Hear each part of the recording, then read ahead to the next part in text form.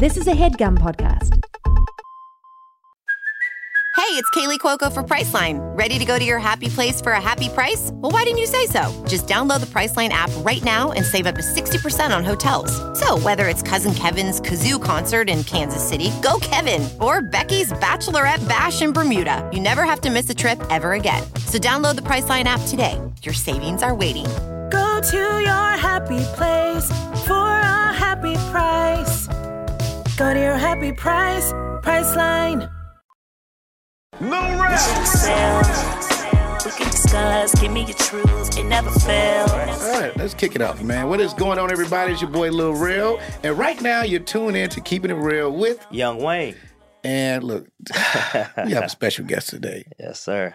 I should let Wayne. Should I let you do it? You don't ever intro the guest, do you? No, you just go. It's all good, but I mean, how do we describe everything that you are? Well, first of all, he's one of my favorite people. I'll say that first. Yeah. And we worked together. I like the way we met and how he even asked me to do Clouds and where we were at. You know what I mean? Like, it's actually a good random story. But introduce it and we get into that. I mean, what we going actor, but you're way more than actor, author. I mean, director. I mean, you're reshaping everything. You're reshaping life. Hey, man, let's give it right now, man. Justin Baldoni, man. Y'all give it up right now for Justin. Up, Justin? What's up? You're like the first person we asked to clap for. I don't think we've ever done it, actually. I tried to wear my headphones like yours, but I don't have a hat on, so I'm going to have to go over the hair. It's cool. All right, we in. It's funny because I'm far away, so I can't see everything. But from here with the hat and the headphones below, it looks very Amish, Rel. I'm known to be a hip hop Amish man. Wow. No, I don't know what I'm talking about. Only way I know about Amish is from the bowling movie with what the heck? Y'all know who I'm talking about. Never mind. Yeah. It don't have nothing to do with it. We don't know. Yes, you do. It's a comedy. It's about an Amish guy who was really good at bowling with Bill Murray. Yes. Okay. That's what it was. Okay, yeah, crazy. I forgot what it was called, but it's really good. What? All right, never mind. I had nothing to do with it. Just, I'm going to let you know this happens a little bit with me where I go like random rants that have nothing to do with anything. Oh, I know. It's okay. I directed you in a movie. I'm fully aware of what you do. He knows you. You be telling nobody my secrets. It doesn't matter if it's the last take and the camera's running out of battery. You were still going. I was still going. And it's and the movie's all the better because of it. So I'm here for your rants, my man. Oh, man, I appreciate you, man. Like you're like, you know what's funny? You know, I did your podcast, and I like when I do things that like I come out feeling better. You know what I mean? It was just such a good. I've like watched my episode outside of other episodes a million times, and I don't know why, because it's something really healing about just having a conversation about it and just being honest. I think you're brilliant. And by creating, the Man Enough podcast more than anything, it's helped so many men understand what's actually truly man enough. And it's not from the old school, keep it macho. That's what they got to name the new books about men. Yeah. That want to be like toxic. Just call it keep it macho. Keep it macho. Yeah. Oh, I appreciate it. That's really sweet. But I appreciate that. I thank you for having me. That's when I had my full quarantine beard. Oh yeah, it was, and you look good. But it was crazy. It wasn't good to me. When I look at it, I'm like, oh, that's when I didn't go anywhere. Like when I look at it, I'm like, wait a minute, that was my full blown unlined beard. Yeah, because that was one of the first times I went anywhere because we weren't allowed to go places, and so we just said, you know what, let's shoot, and yeah, it was so nice to see people. That was about a year ago. Now. That was like a year ago. That actually was one of my first places I went to. Actually, now that I think about it. That's why I didn't have a haircut. I was just like, when I think about it, this is me coming out the house, doing squinting at the sun. Kind of looking like me now with my long hair and my beard. So, but you look cool though. Like you always look cool. I think you're one of those people that look cool without trying. That's very sweet, man. I'm just gonna hang out with you guys all the time, and get my ego boosted, and start to feel a little more confident, secure in myself. Man, just call on in, man. Just call in. So look, it's a gang of stuff, man. I want to get into with you. But before that, I thanked you for one thing, but I want to thank you for like let me be a part of Zach's story. Oh, And you know, I try to describe this set to people. You know, his mom was there and family. It just felt beautiful. It felt like it was healing to them to be there, actually. Mm-hmm. Which I think it probably could have been tough. I don't know. I probably would have had a really tough time, but they were just so nice. And I remember at the takes of things, and they'll be standing on the side. You walk past them, and just they give you a little grin, and just almost felt like thank you every time I walk past them. You know, and this actually kicks off from something you did that was more personal.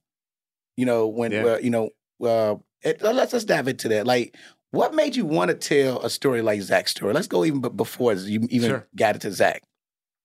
Yeah, so I mean, for anyone who hasn't seen it, Rail starred in my film Clouds, which you can watch on Disney Plus, and it's a story of a friend of mine. We became friends because I was making a documentary series called My Last Days. I was an actor for a while, and moved to LA with big dreams, like everybody, and had a little moment of success, and then just found myself like deeply unhappy, and just always going out to play roles where I was, shirtless or, like basically, I'm white, so they were trying to make me like Mexican or Iraqi or all of the various different things, because that's what Hollywood does to those of us who are ambiguous. And I was just like, what am I doing with my life? And I have a very deep spiritual belief. I'm a Baha'i. And in the Baha'i faith, we believe in the unity of all the religions. Like, we're all different chapters in one book. There's one God. God loves all of us. And we think of the religions like grades in a school, 1st grade through 8th grade. You move on. You don't hate your last teacher. You just bring it with you. And the purpose is unity. And there's a lot of talk about and teachings about what happens after this life and where we go next. And I've always been fascinated by it, because it seems to me like the one thing we will never talk about. We don't want to talk about like what happens when we die, because our lives are so important to us here. It's hard to imagine us not existing. And yet when you look at history, it's very clear, like, we're going to die one day, as dark as it is. You guys are looking at me now like, why did we invite Justin on this podcast? This must be funny. Well, first of all, we could pause right there real quick, because I want to jump in on something. Yeah, please. It's so interesting that I didn't even know that, I didn't know that existed, because that's how I live my life, just in general. Right? I grew up, growing up in a Baptist church. And as I traveled the world, I just was like, why would God have one way of teaching all these different types of people around the world? Yeah. That doesn't make any sense, right? And so I love the fact that you brought that up, because I think that's why I like people so much, because I respect everybody's route to getting to their faith. Yeah. At the end of the day, it's the same. Love is really what, and I know as corny as that sound, that's truly what it comes down to. It's love. Yeah. Well, that's the fundamental building block of all religions. Is love. They're all different ladders that just get you to the same place. The difference is some are a little more rusty, and you want, there's newer, more attractive ones. I don't know. Anyone can look at it differently, but they're all taking us to the same place. And so for me, I was always just thinking about like, wow, where do we go? What happens? And as I have been dealing with my fear around death, I had this idea to make this show where I just traveled and talked to people who were living with terminal illnesses. And I met this amazing young kid named Zach when I was doing this show. I gave up acting. I was broke. My house went into foreclosure, but I was happy. And I felt like I was living my purpose. I was directing. I had $4,000 an episode. It was for YouTube. But I just believed that it could make a difference. And then Zach's video became like one of the most viral YouTube videos ever. It was the 22-minute long documentary. It got like 14 million views. And I was like, oh, wow, this can work. Like, people are hungry for it. And so when I fell back into acting and I started building my company and, directing movies, that was always one of the ones I wanted to make, like the Zach's story, because I just felt it could really touch people and make a difference. And so that's when I reached out. That's when I slid into your DMs, in a very different way. And you responded, man. And because I knew I couldn't get you. I knew getting you was going to be really hard. You were, just off of, some huge movies, and I don't know how you do it. You make like 30 movies a year. I've never you and Sam Jackson. I don't know how you guys do it. But when I pitched it to you, you were like, "Oh wow, this sounds really beautiful," and I was like, "This is not at all the guy I thought he was."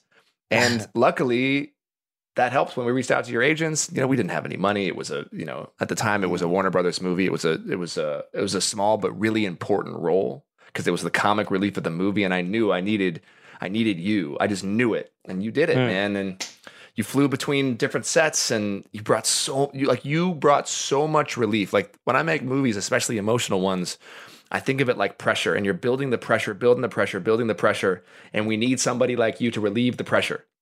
And when that pressure gets relieved, we can relax and we can laugh, and then the pressure builds again. And that's what you offered us. So yeah, you had such a great crew. That crew we worked with on Fatherhood too, which was great too. You know what it is, and if this is anything I don't talk about much, but I'm big on stuff with heart in it, man. I love heartfelt things. Yeah. I try to make stuff that I will watch. And Clouds, just the whole story, man. When you told me about it, I was like, okay. Because let's think about it. I'm playing a white man, really, right? The real Mr. Weaver is a real whole white man. There's not a lot of black folks in that part of Minnesota.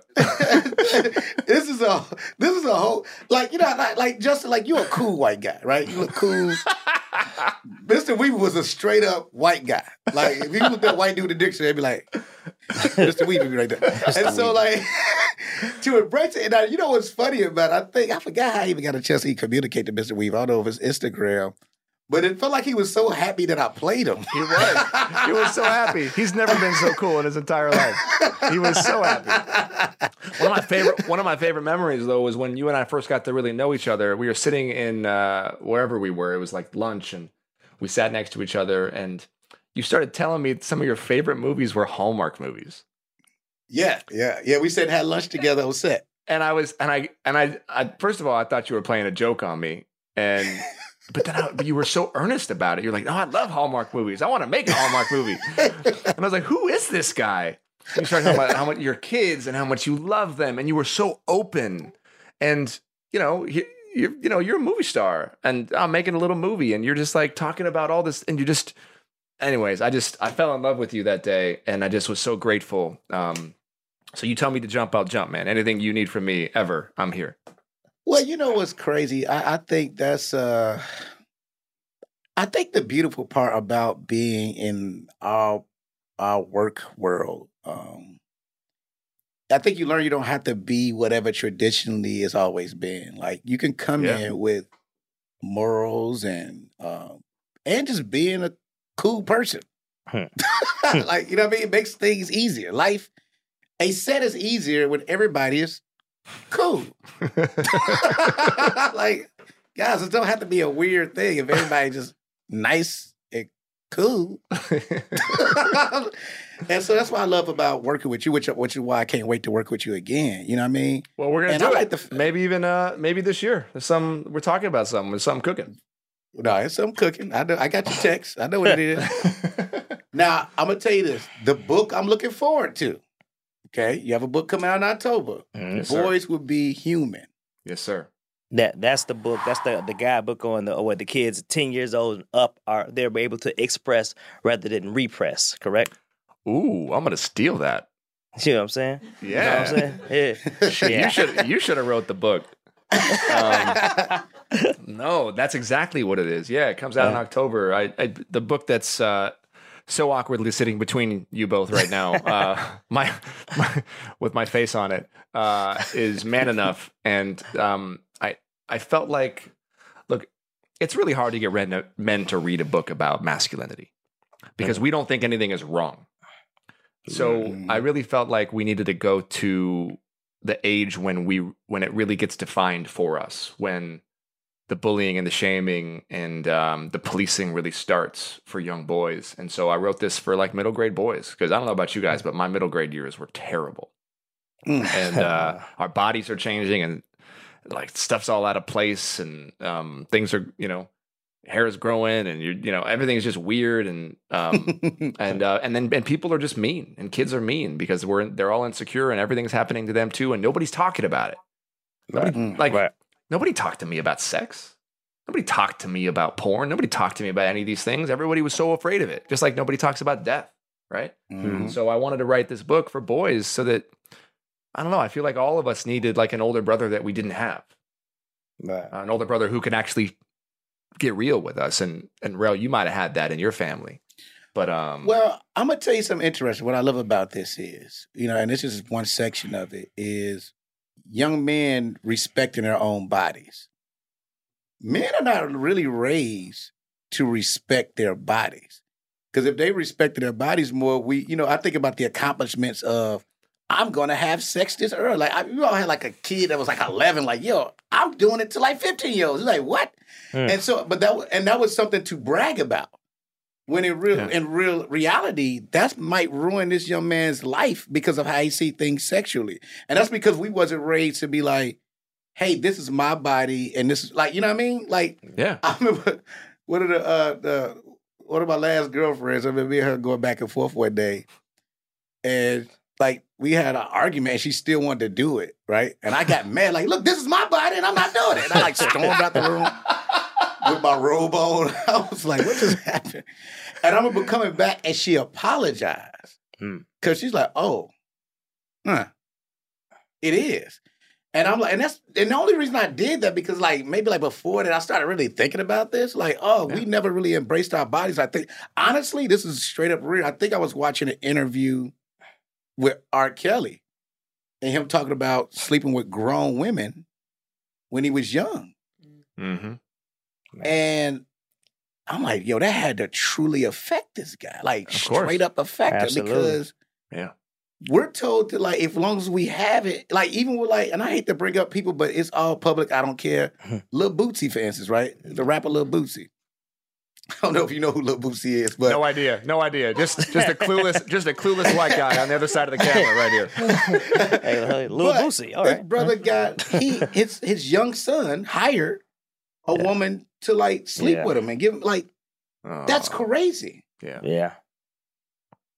That's insane. You know what's about April, right? Yeah. I was actually thinking about that while y'all were talking about it, because he, I think, has like this mindset that if he does it to them early, like if they experience a woman early, then they won't be gay. Yeah. I think that was actually like it's all rooted in homophobia.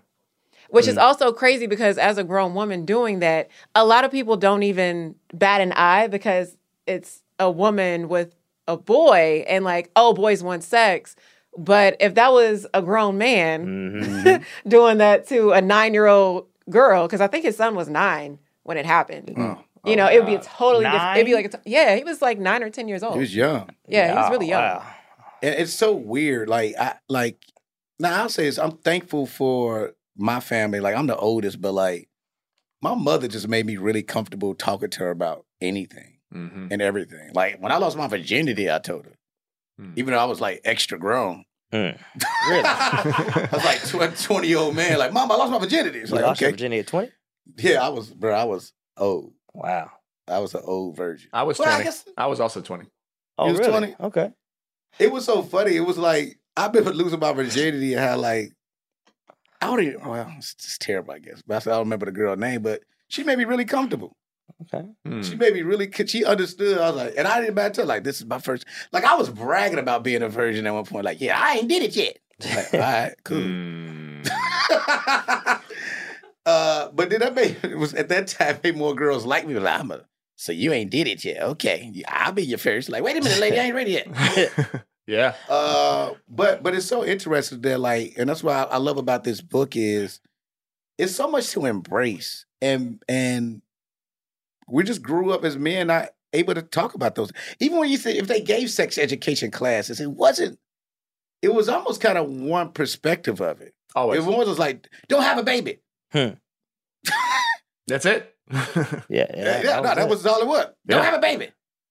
I mean, she got stuff, you got stuff. Don't have a baby. People are even afraid to teach sex education and talk about condoms because then they're having sex. It's like we're so in denial, and yet it's a part of our culture. It's literally a gift that God gave us, right? It's how we procreate in many ways. People who are heterosexual, and it's like we can't run from it. Why do we not talk about it? And who decides the age in which kids are ready to talk about it?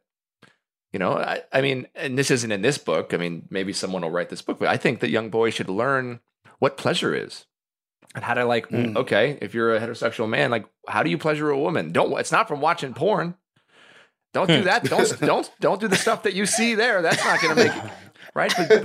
But nobody's talking about these types of things. And I think that's been one of my missions just in general is I want to talk about the stuff that nobody's talking about so that we can start to heal, man. I feel like we have so much trauma from our childhoods passed down from generations. I mean, there's trauma from hundreds of years. I mean, there is so much trauma just living in our bodies right now.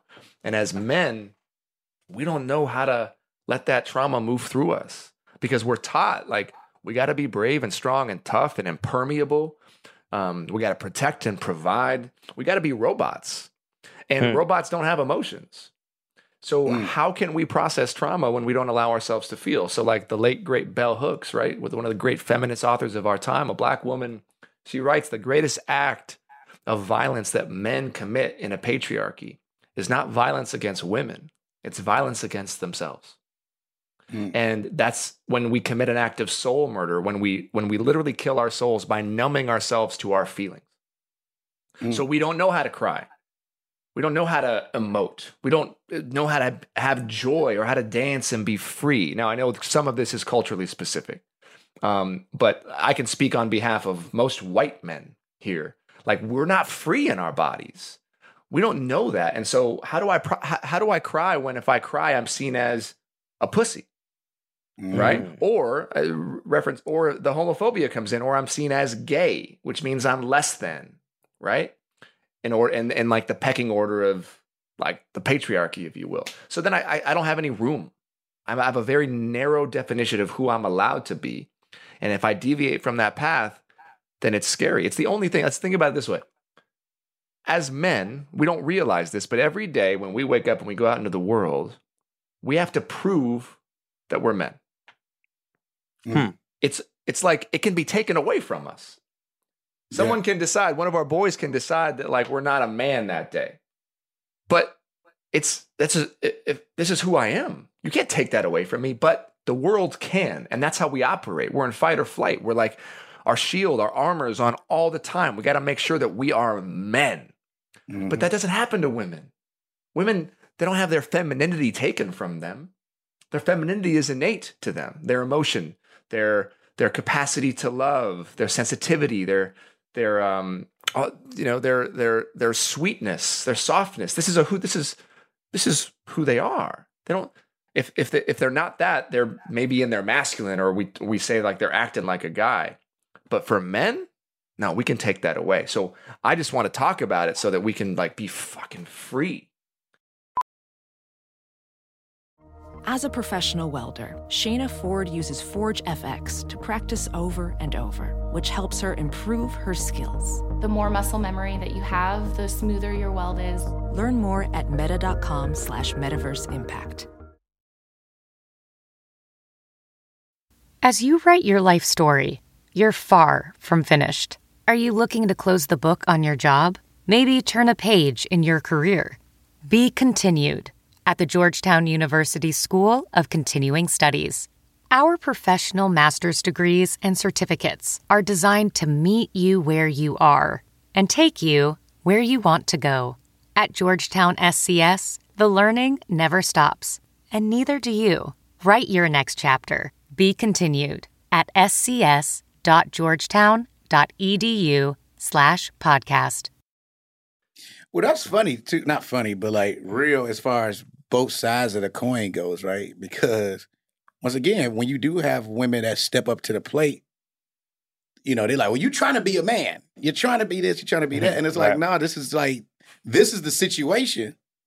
This is what I got to do. That's what they have to do, right? And I think it's just, and you said this earlier, our world, especially our country, is so traumatized. Oh, man, yeah, so much. By so many things.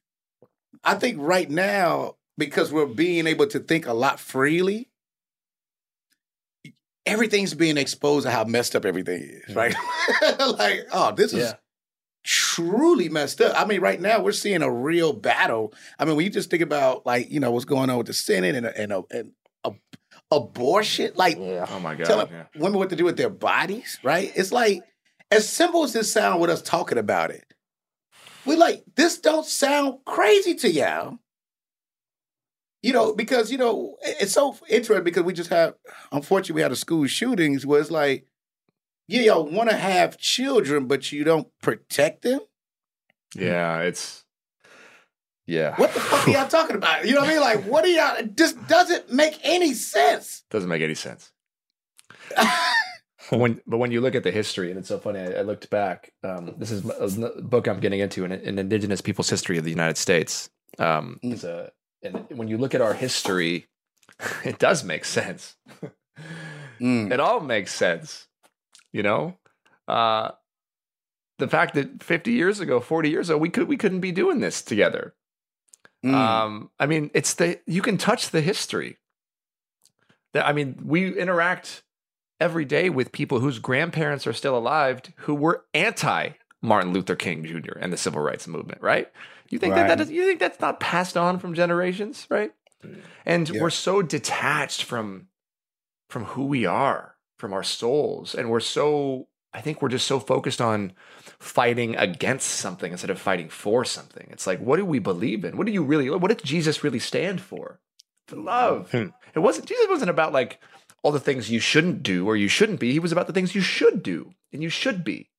But we're so focused, it's almost like we have so much trauma. All of us, none of us feel like we're enough in any way. So we faction ourselves. We align with people who share similar beliefs of the things that we're against. So it's via hate that we unite instead of via love and our similarities, which is one of the reasons why I love my faith so much. So it's all rooted in love and this idea that we're all one. Baha'u'llah says we are the fruits of one tree and the leaves of one branch. Like, we're all one. So, like, we're fighting over a fucking sandbox. We're like, my kids are 4 and 6. We are 4 and 6. When I turn on the news, I'm like, we're just a bunch of children fighting over toys in the sandbox, and everybody wants to be right. And then people are having tantrums and storming off. The only difference is like they're not playing with toy guns; they're playing with AR-15s. That's right. And so we have to find a way to, like, and look, comedy is one way of doing it. You guys can say things in comedy that can pierce the heart and the veils of the most cold, shut-in people, and you can give them truth. And that's what movies are for, and that's what conversations like this are for. Well, I'm glad you said that. Well, my bad. Like, I was going to say, even with comedy, when I see comics participate in the hate conversations, like, you're making this funny to promote the hate part of it. Yeah.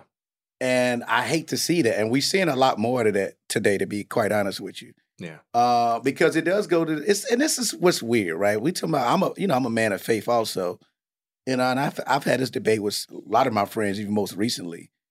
It's like, I always think it's funny when people try to hide things from God, right? I was you know what I mean? Like, you can drive to the club. If I want to play some Walter Hawkins, Yolanda Adams, you think it's going to change? God know I'm going to the club. Like, if I want to hear a gospel song before I walk in a club, it won't change shit. Because God know that's happening. And so I think, with this society that's always existed, it's about hiding things. Yeah. And people use religion to hide things. Like, when the day when people stop humanizing God, you'll live life so much better. God is not us. Why would God be that judgmental? Why would God do this? Why would God, even when sometimes when people get mad at God, like, God, why didn't you stop this war? And why did you do this? Look, if I created something, I would want to see what y'all gonna do. You know what I'm saying? Like, hey, go ahead. I'm not gonna intervene Right. Like, I want to see how you make these decisions. That is the point of all this. Yeah. And so, like, I love the fact, and that's why I love talking to you, even just today. It's just when people stop hiding from everything, if you truly hate somebody, just say it. Don't give me a version of, wait a minute, you're lying. And you can't help yourself. And I think that's what we're seeing now is the volcanoes erupting. Oh, yeah. Oh, yeah. All over. The Ring of Fire, that volcano that's erupting everywhere. And it's passed down, like you said. I think it becomes really hard to hate people when you learn to love yourself. Yeah, that's what I was thinking too. Mm-hmm. Yeah. So much of it comes from a hatred of our own selves. It's like, why are we the most triggered by the people we're the most like? They remind us of the things we don't like about ourselves. There's certain shortcomings. It's why our family triggers us so much, Yeah. You show me the most evolved person in the world and you put his mom and dad and sister and brother in a room for 4 hours together. I'll show you somebody who's about to break. That's real. It's just like, and sure, there are exceptions to the rule, but so much of my personal work is if I can get right with those people, I can get right with anybody. Mm-hmm. And and I grew up in a loving family, but in my family, there was so much shit swept under the rug too. But they weren't even aware that they were doing it. And so I grew up because at the end of the day, I'm sure you guys can find this for yourselves, but I believe that all of us are an amalgamation of, sure, our inherent potential of who God wants us to be, and also the outcome of our trauma. So those two things together create this trauma response that also, I believe, this is where God comes in and faith. I believe that it puts us on a path. So what happened. It couldn't have happened any other way. I was made to tell stories. However, my particular trauma encouraged me to be a truth seeker. I can't handle when things are not said. If someone doesn't like me, I need to be the person that's like, I know you clearly don't like me. And whatever I did, I'm sorry.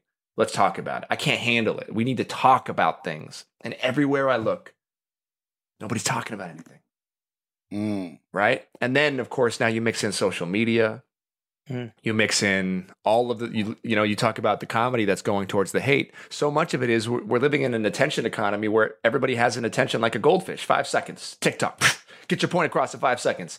Make sure the top of the video is the ending or the most important. And so we're all everyone's like competing for likes and follows, right? It's all a dopamine rush. Everyone's trying to feel like they're enough. And so the easiest common denominator is the lowest, which is, let me go to the hate. Because what happens when you're driving down the 405 freeway, for those of us in California, and there's an accident on the side of the road? Everybody stops because they want to see the drama. They want to see, is everybody okay? Or is there a car crash? That's what we do in life.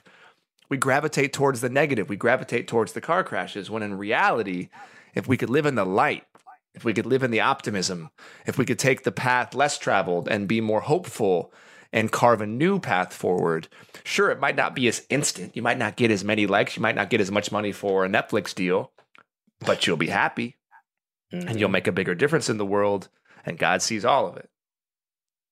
It's interesting. I think that's why, how people get mad at you for like I'm one of those people that know when I do something wrong. I'm like, yeah, I was wrong. Oh yeah. And they could get mad at you for just being casual about it. But it's like, no, I've owned that I'm not perfect. Like, yeah.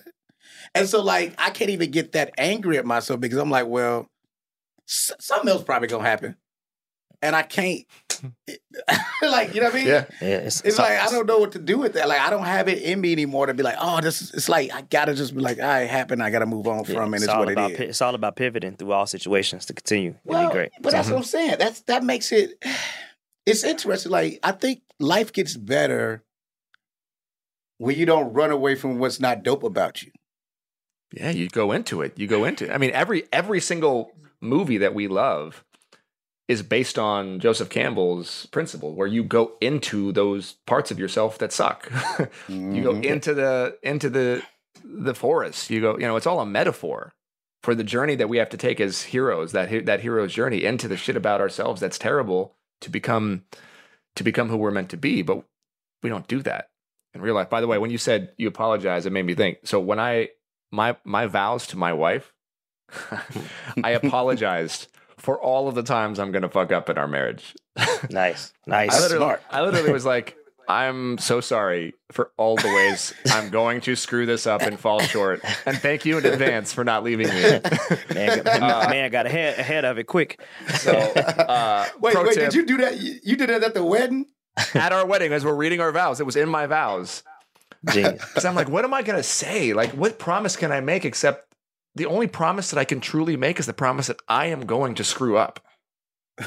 Like, I am going to say stupid shit. I'm going to, like, you know, insult her or hurt her feelings. And that's I know that about myself.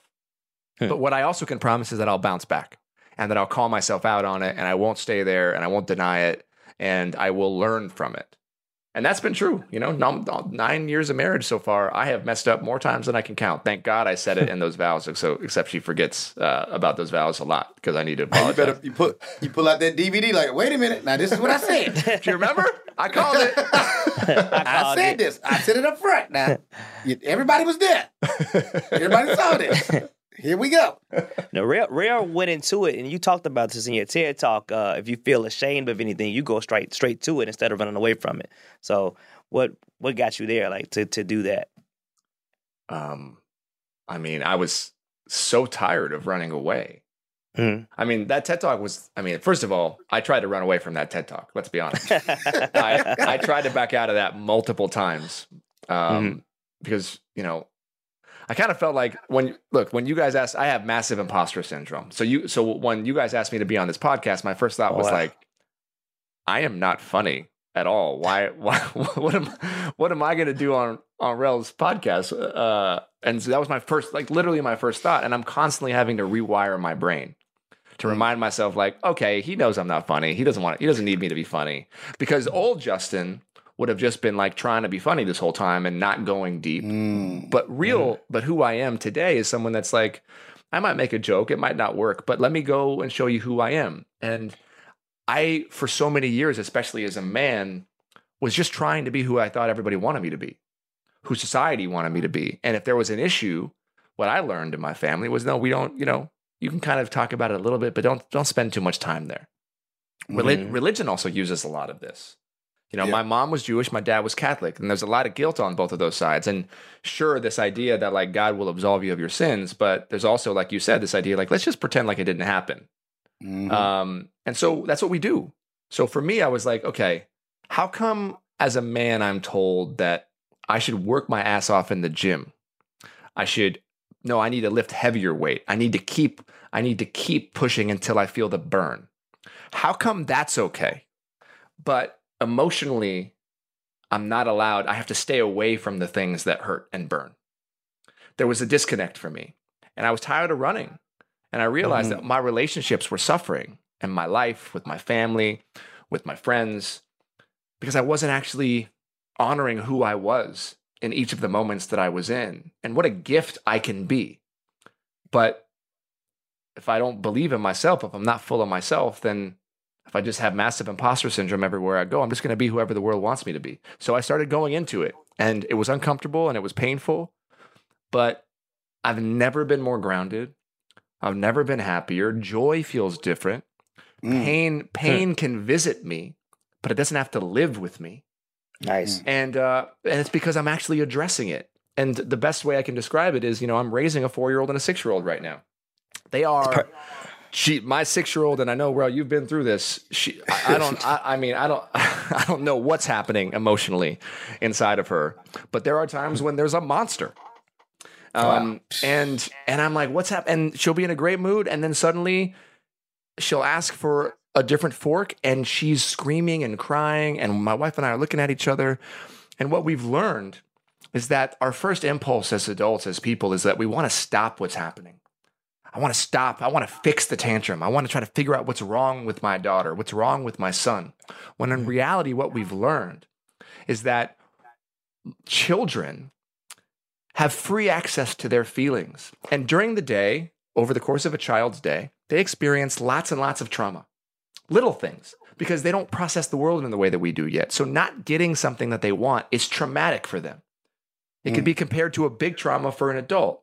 And they store that trauma in their body. And then when that trauma reaches a point where they can't contain it anymore, their bodies just know they have to let it out. And what they found is when they measured the tears of children, they looked at what was inside those tears, they found stress hormones. We're literally clearing out our stress hormones when we're allowing our children to cry. And yet we stop doing that as adults. We stopped doing that. So at a certain point, our parents made us stop crying. We tell all the boys, no, man up. No crying in baseball. Can't cry. Well, what are we doing? We're keeping all that stress inside of our bodies. So by going into the pain, by allowing ourselves to feel whatever it is that we're feeling, we're actually freeing ourselves. We're cleansing ourselves. We're cleansing our bodies, and it allows it to pass. And it's so simple. It's like, okay, you work out to the point where you grow muscle. Like it has to burn, and then your muscles get bigger. It's very simple. It's the same thing happens spiritually and emotionally. You go to the place where it hurts, it gets released, you feel better. That's such and that's what I was talking about earlier. Like when you get to that point, it's tough to do that. First of all, it's not an easy thing to do. Oh, I struggle all the time. And therapy helped that. Like every therapy session I go to, even when I don't know it's something else, it's something else. It's like, oh yeah, okay. This is a thing too. Okay. Which is most of the time I'm literally driving from therapy. I was joking with them maybe a couple episodes ago in tears. So if you pull up next to me, it's like a lot of times it's happy tears. Like I got my favorite song playing. It's like, I'm okay. This has to happen. For me to function, this has to happen. And which is so funny too, because it's funny you talk about like even coming to do the podcast, and I don't know what anybody expects when they come to do this, because it's like I just want it to be straight and real. Like I don't care, yeah.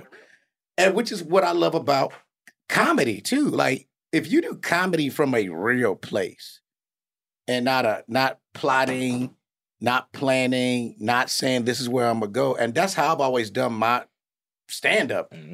I've done whole specials what I didn't know what I was gonna do. And I hate to, damn, I'm saying this, and people are like, I do it. You're like, right, but like, exactly.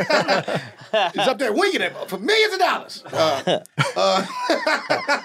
But that's what's my skill. My skill set comes from that because I let my comedy feel the moment. I let when I get into character on stage, it was a time I had to stop doing my mom because I missed her way too much. Yeah. And so I'm talking about people be dying laughing in a crowd, and I'll be just standing there looking at them, trying not to cry. Yeah. Because even though I just impersonated her and we're laughing, I'm like, I really missed this woman, because I would dive so far into it. Yeah. You know, it's one of those things, and that's what I'm saying. What I love about doing this podcast so far is that we've been able to just go to real places and without trying. You know, because laughter is medicine too. Yeah, hell yeah, it is. God loves laughter. Because honestly, that's how I picture God most of the time, cracking up. Yeah. When I'm like crying, like, God, why is this happening? And God be like, bruh, this happened before, bro. Do I need to show you a replay of this happening again? You did the same thing. You're like, all right, you're right.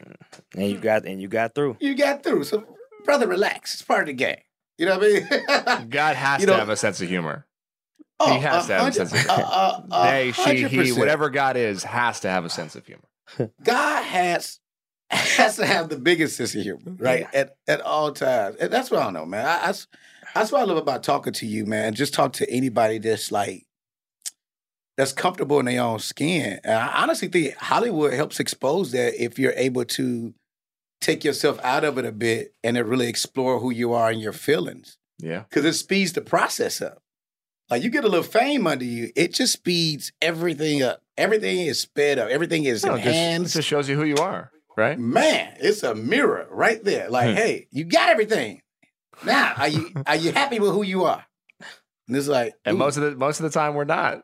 You know, most of the time we're not. That's the same thing I tell parents. It's like I see people that are like newly married or thinking about getting married, and they're like, "Oh, we should have a kid," and I'm like, "No, you guys are about to break up.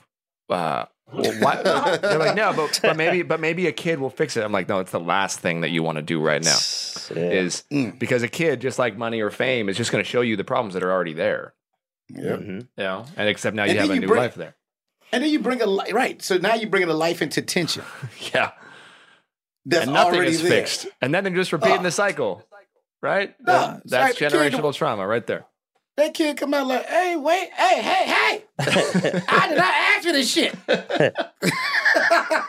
You could have waited, okay? Hey, Justin. Yes, sir. I really want to get into self-care practices, man. Let's get into right now. Biohacking. April really wants to know about this tape over the mouth, man, while you sleep. So, come on. Just give me a little bit on that. The taping over the mouth? Yeah, please. Please. April, where did you hear me talk about that?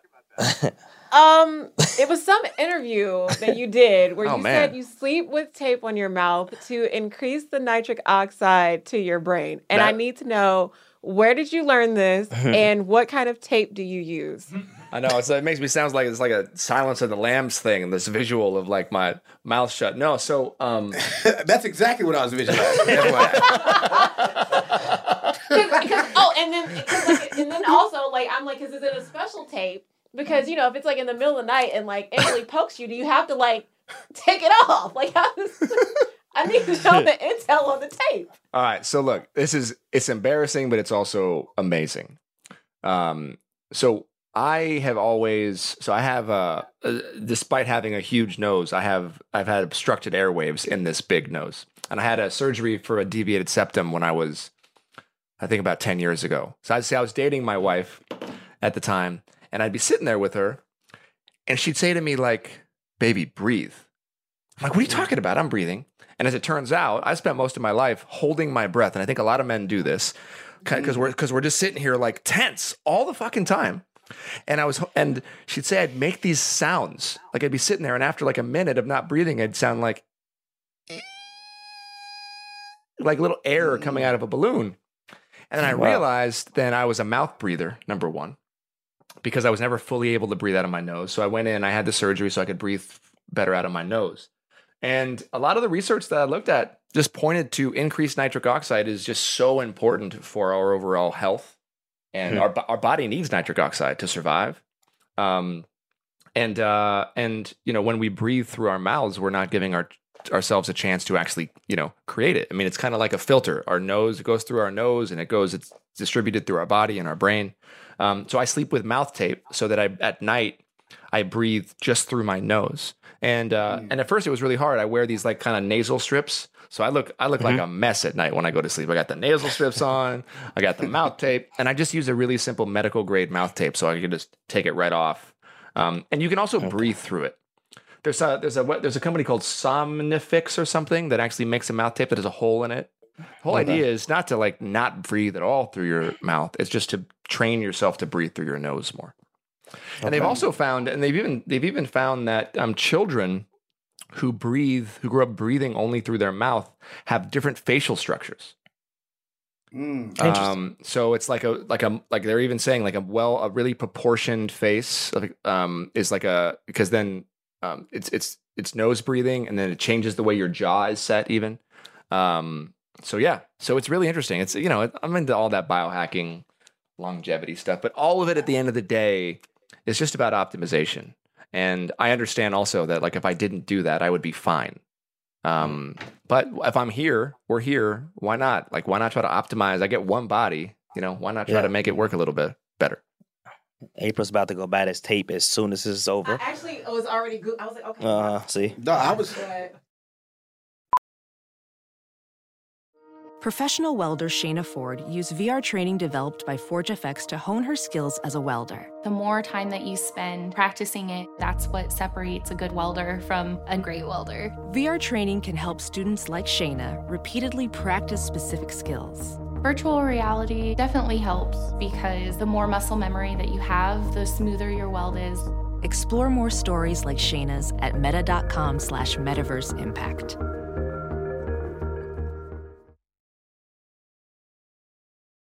Even when you just brought up children, it made me think about that too. Because I think about little Harlow, my youngest, and just breathing. Like it's interesting. It got me over here deep and really thinking about it. I'm looking at my kids a lot, just in general. I'm 38 now, and I'm even looking at the way that they move and they move their bodies, and they can do stuff so naturally that I can't do. Like I would break my back trying to get into their positions and their squats and things. And so for me, self-care right now is looking at my children, and I'm watching how joyful they are when they go outside and they're excited about something. How my daughter, when I take her into Target and she says, "This is the best day of my life," and she's just so happy.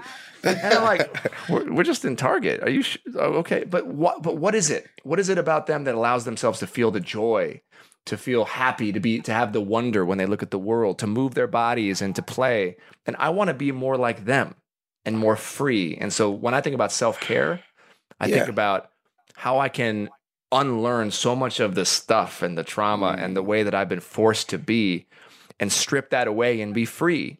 Be free to sing terrible karaoke, be free to dance and not look good and look silly. Be free to cry when I have feelings. If I'm angry, to go into the garage and scream like a little kid. My God, boys, have you ever done that?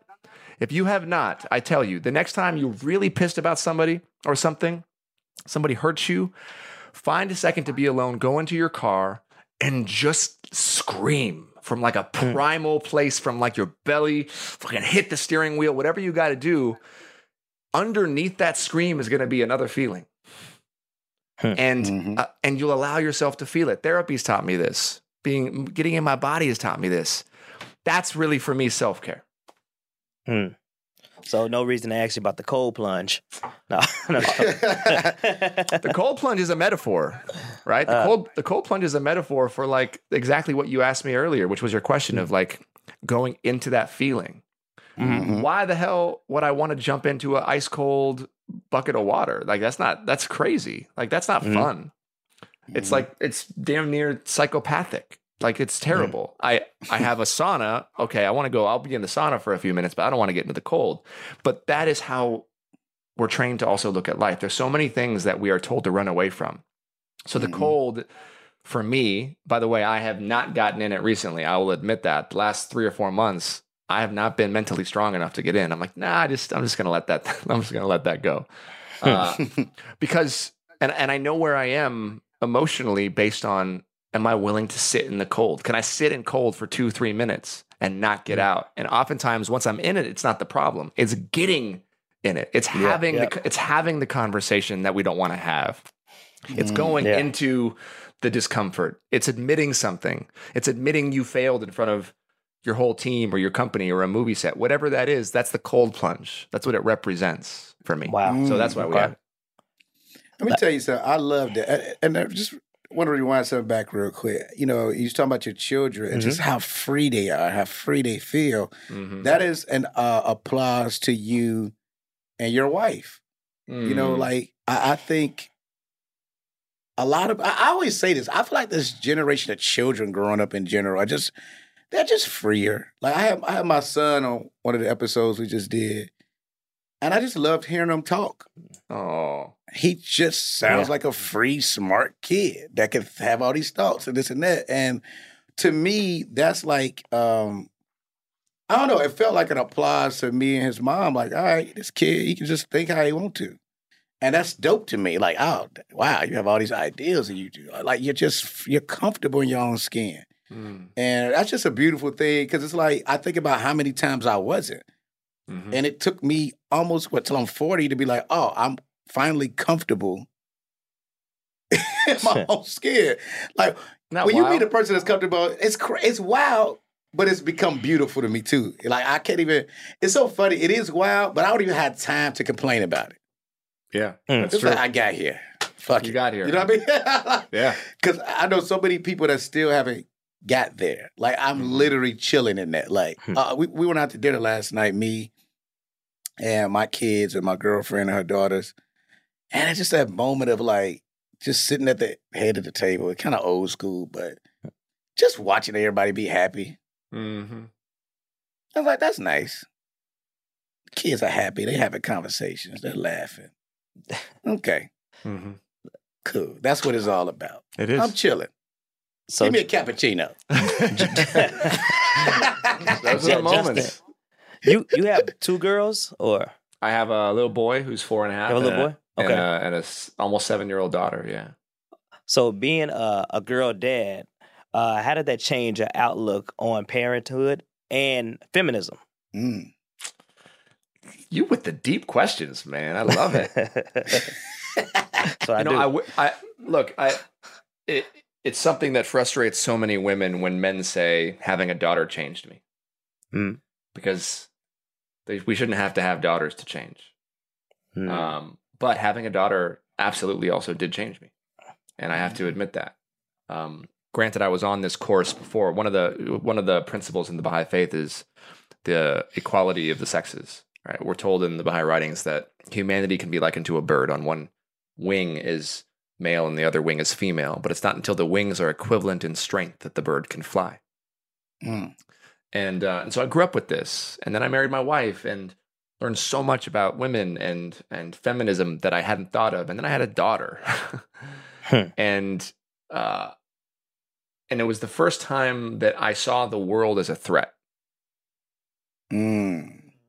Wow. And I wish that it didn't take that. I wish it didn't take me bringing a child into this world. And honestly, there's even if I had a boy first, I still would have seen the world for the first time as a threat. Because when you have a child, everything can kill them, right? And you start to realize just how temporary this life is, and how fragile and delicate it is. But with a daughter specifically, I just remember looking out and being like, man, I'm too late. The fact that I want to protect my daughter. I want her to grow up in a world where she doesn't need protecting from boys, where like that's not a sign of masculinity, that a boy has to grow up to be a man to protect women. What are we protecting them from? We're protecting them from other men. But other men are only allowed to be bad men because us good guys weren't good enough. We didn't have the conversations we should have had in the locker room when we were 13 or 14 and we heard the boy talking about like all the stuff he was going to do to the girl. We weren't man enough to have those uncomfortable conversations. We didn't go into that cold plunge because there's nothing worse as a young boy than being a traitor to your own gender. Nothing worse than being called a girl or gay, right? These are the rules that we've established early on. And it's especially true, as I'm sure you guys know, in the Black communities and in other types of communities where you've had to become hypermasculine because the world is a threat, especially white men and women, right? So it's the same and culturally also very different and socially also different. So, looking at this world, it's scary. You have a daughter, you look at it and you're like, man, wow, I was not a good guy. Then I start to think about all the jokes about the dad on the porch with the shotgun. Right? Well, why? Why did the dad sit on the porch with the shotgun? Because he didn't want his daughter dating somebody like him. Wow. So I thought you start to think about all of those things.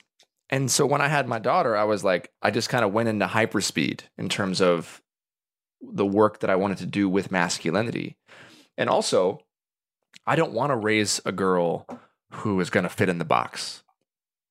I want to raise a girl that's going to shatter the ceiling, the glass ceiling that men have put there. I want to raise a girl that's going to be loud and is comfortable being in quote unquote her masculine, which is really just another human aspect of herself. I want to raise a girl who grows up to be a woman that knows that she doesn't need a man, but she can want one if she chooses to like men. And these are not things that like were conscious for my parents' generation. I want to raise a young woman to grow up knowing that she doesn't need protecting. But at the same time, she has to be realistic about the world that she lives in and know that men are not necessarily safe places for her. And that only starts with me and my work and doing that work. So the answer is it taught me a lot. I wish I could say like, oh, I was on this journey and I had, read all bell hooks and I had done all this and I was a feminist. But no, having a daughter did accelerate and put it into hyperdrive. Because we need to create a safer world, not just for women, but for queer folks and trans folks and for everybody. Because we're fucking humans. And we're all on this floating rock together, you know? But that's what's so interesting. It's like all we need to do is create a world where everybody's comfortable with who they are. Mm-hmm. And also learn that some shit ain't none of our business. Yeah, man. For real. Some shit ain't none of our business. It's so weird that, like, I thought about this one day and woke up like, some of this shit ain't none of our business. If people wasn't being so nosy, you wouldn't care what somebody was doing in their own bedroom with who they're doing it with. Because it's none of your fucking business. Yeah. Why do you care if tomorrow I decide to wear a dress? Why would that make you so angry unless you actually wanted to wear a dress? I don't understand it. Like, and you feel like you can't. We had an incredible person on our podcast named Alok. And they go by they, them pronouns. And Alok said something that really stuck with me. They said, we have to start to value compassion over comprehension. I don't have to understand you to love you. I should just love you. And what you do is what you do. And what I do is what I do. But like we talked about earlier, if I'm doing something that triggers you, you got to look at that for yourself.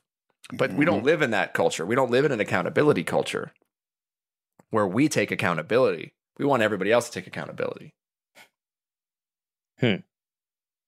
That's real. It's such a That's keeping it real. That's keeping it real.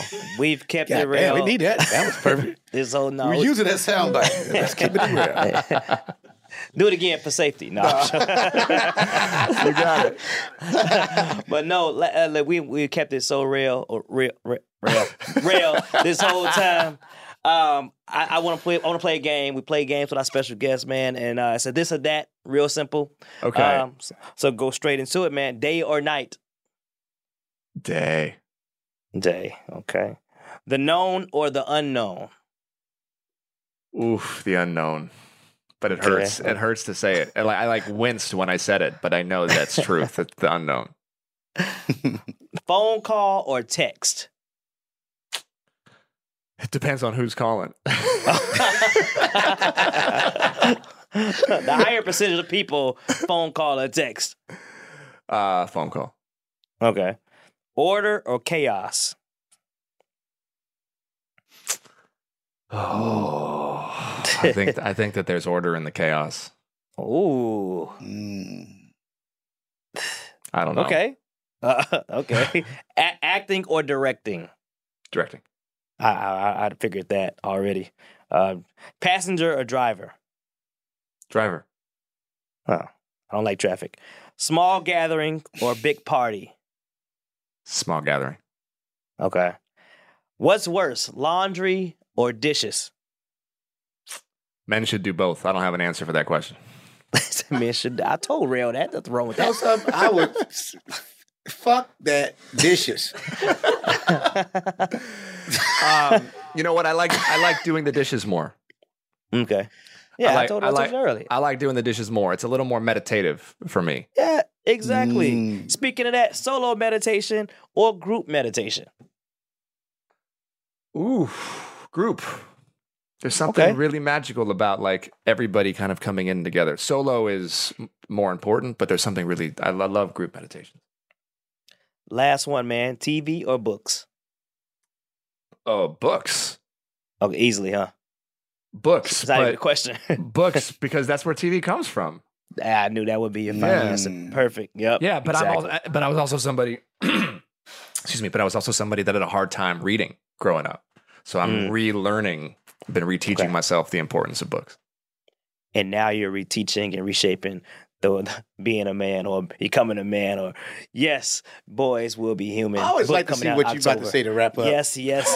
Perfect. What the fuck is he going to? Boys will be human. It said boys will be boys. We scratch that right out and yes, put sir. Human. We're reshaping that. Let's do it. Yeah. And Man Enough is in stores. Man Enough is in stores. Boys Will Be Human. Yes. It's available for pre-order. And Clouds, you can still watch Clouds on Disney Plus right now. I didn't know I was coming on the show to promote anything. I thought I was just going to come hang out. But I mean, you know, we're doing it. We're doing it for. Thank you. I mean, that's what they made me do. I was very much against promoting anything on the show. No, I'm joking. But everybody, if there's one thing, to go see Clouds, because Rel is so brilliant in that film. Oh, man, I appreciate that. And man. I saw you just posted, like, somebody said it was like the second or third best movie that you've made. I was like, I'll take that. Yeah, it was crazy. It was an IMDb list. Second place is the first winner. I'll take that. But Justin, man, brother, thank you for hanging out, man. You're one of my favorite people in the world. I love not only working with you, I love everything you stand for, man. You're just all around dope. Can't wait to work with you again. Thank you, brother. Thank you for hanging out with us, man, for real. Thank you. I really appreciate it. Feel the same way about you. And I'm so happy you're doing this show. And both of you, I really appreciate it. Thank you. Yeah. Thank you, man. Hey, y'all, thank y'all for listening to Keep It Real with Young Wayne. All right. We out of here. All right, y'all. That was a HeadGum podcast.